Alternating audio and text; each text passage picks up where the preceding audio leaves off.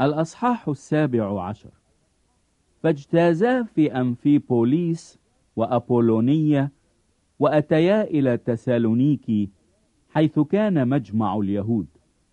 فدخل بولس إليهم حسب عادته، وكان يحاجهم 3 سبوت من الكتب، موضحا ومبينا أنه كان ينبغي أن المسيح يتألم ويقوم من الأموات، وأن هذا هو المسيح يسوع الذي أنا أنادي لكم به.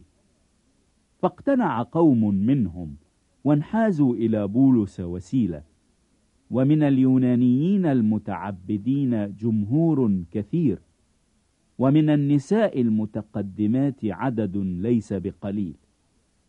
فغار اليهود غير المؤمنين، واتخذوا رجالا أشرارا من أهل السوق، وتجمعوا وسجسوا المدينة، وقاموا على بيت ياسون طالبين أن يحضروهما إلى الشعب.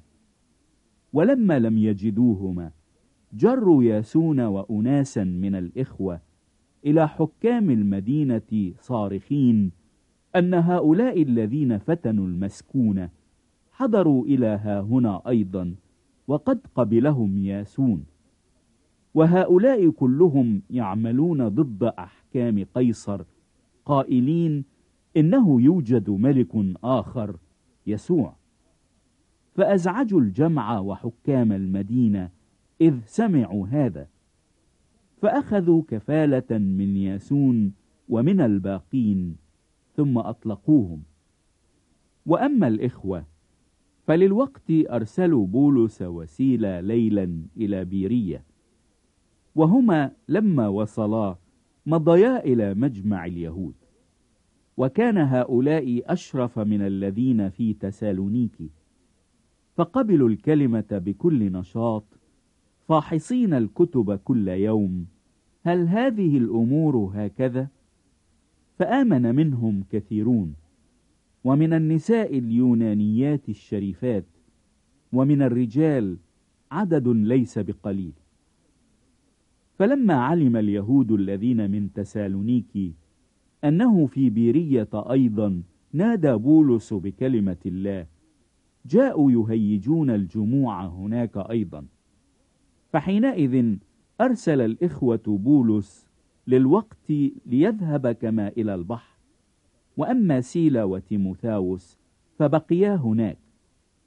والذين صاحبوا بولس جاءوا به إلى أثينا، ولما أخذوا وصية إلى سيلا وتيموثاوس أن يأتيا إليه بأسرع ما يمكن مضوا. وبينما بولس ينتظرهما في أثينا احتدت روحه فيه، إذ رأى المدينة مملوة أصناما، فكان يكلم في المجمع اليهود المتعبدين والذين يصادفونه في السوق كل يوم. فقابله قوم من الفلاسفة الأبيكوريين والرواقيين، وقال بعض: ترى ماذا يريد هذا المهذار أن يقول؟ وبعض: إنه يظهر مناديا بآلهة غريبة، لأنه كان يبشرهم بيسوع والقيامة. فأخذوه وذهبوا به إلى أريوس باغوس قائلين: هل يمكننا أن نعرف ما هو هذا التعليم الجديد الذي تتكلم به؟ لأنك تأتي إلى مسامعنا بأمور غريبة، فنريد أن نعلم ما عسى أن تكون هذه.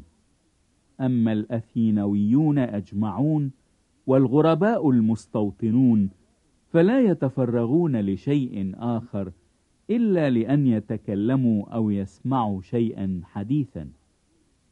فوقف بولس في وسط أريوس باغوس وقال: أيها الرجال الأثينويون، أراكم من كل وجه كأنكم متدينون كثيرا، لأنني بينما كنت أجتاز وأنظر إلى معبوداتكم وجدت أيضا مذبحا مكتوبا عليه لإله مجهول، فالذي تتقونه وأنتم تجهلونه هذا أنا أنادي لكم به.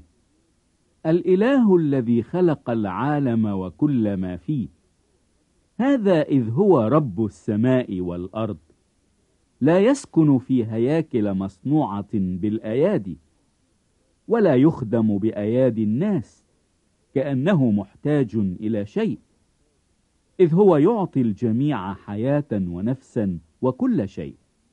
وصنع من دم واحد كل أمة من الناس يسكنون على كل وجه الأرض، وحتم بالأوقات المعينة وبحدود مسكنهم، لكي يطلبوا الله لعلهم يتلمسونه فيجدوه، مع أنه عن كل واحد منا ليس بعيدا، لأننا به نحيا ونتحرك ونوجد. كما قال بعض شعرائكم أيضا: لأننا أيضا ذريته.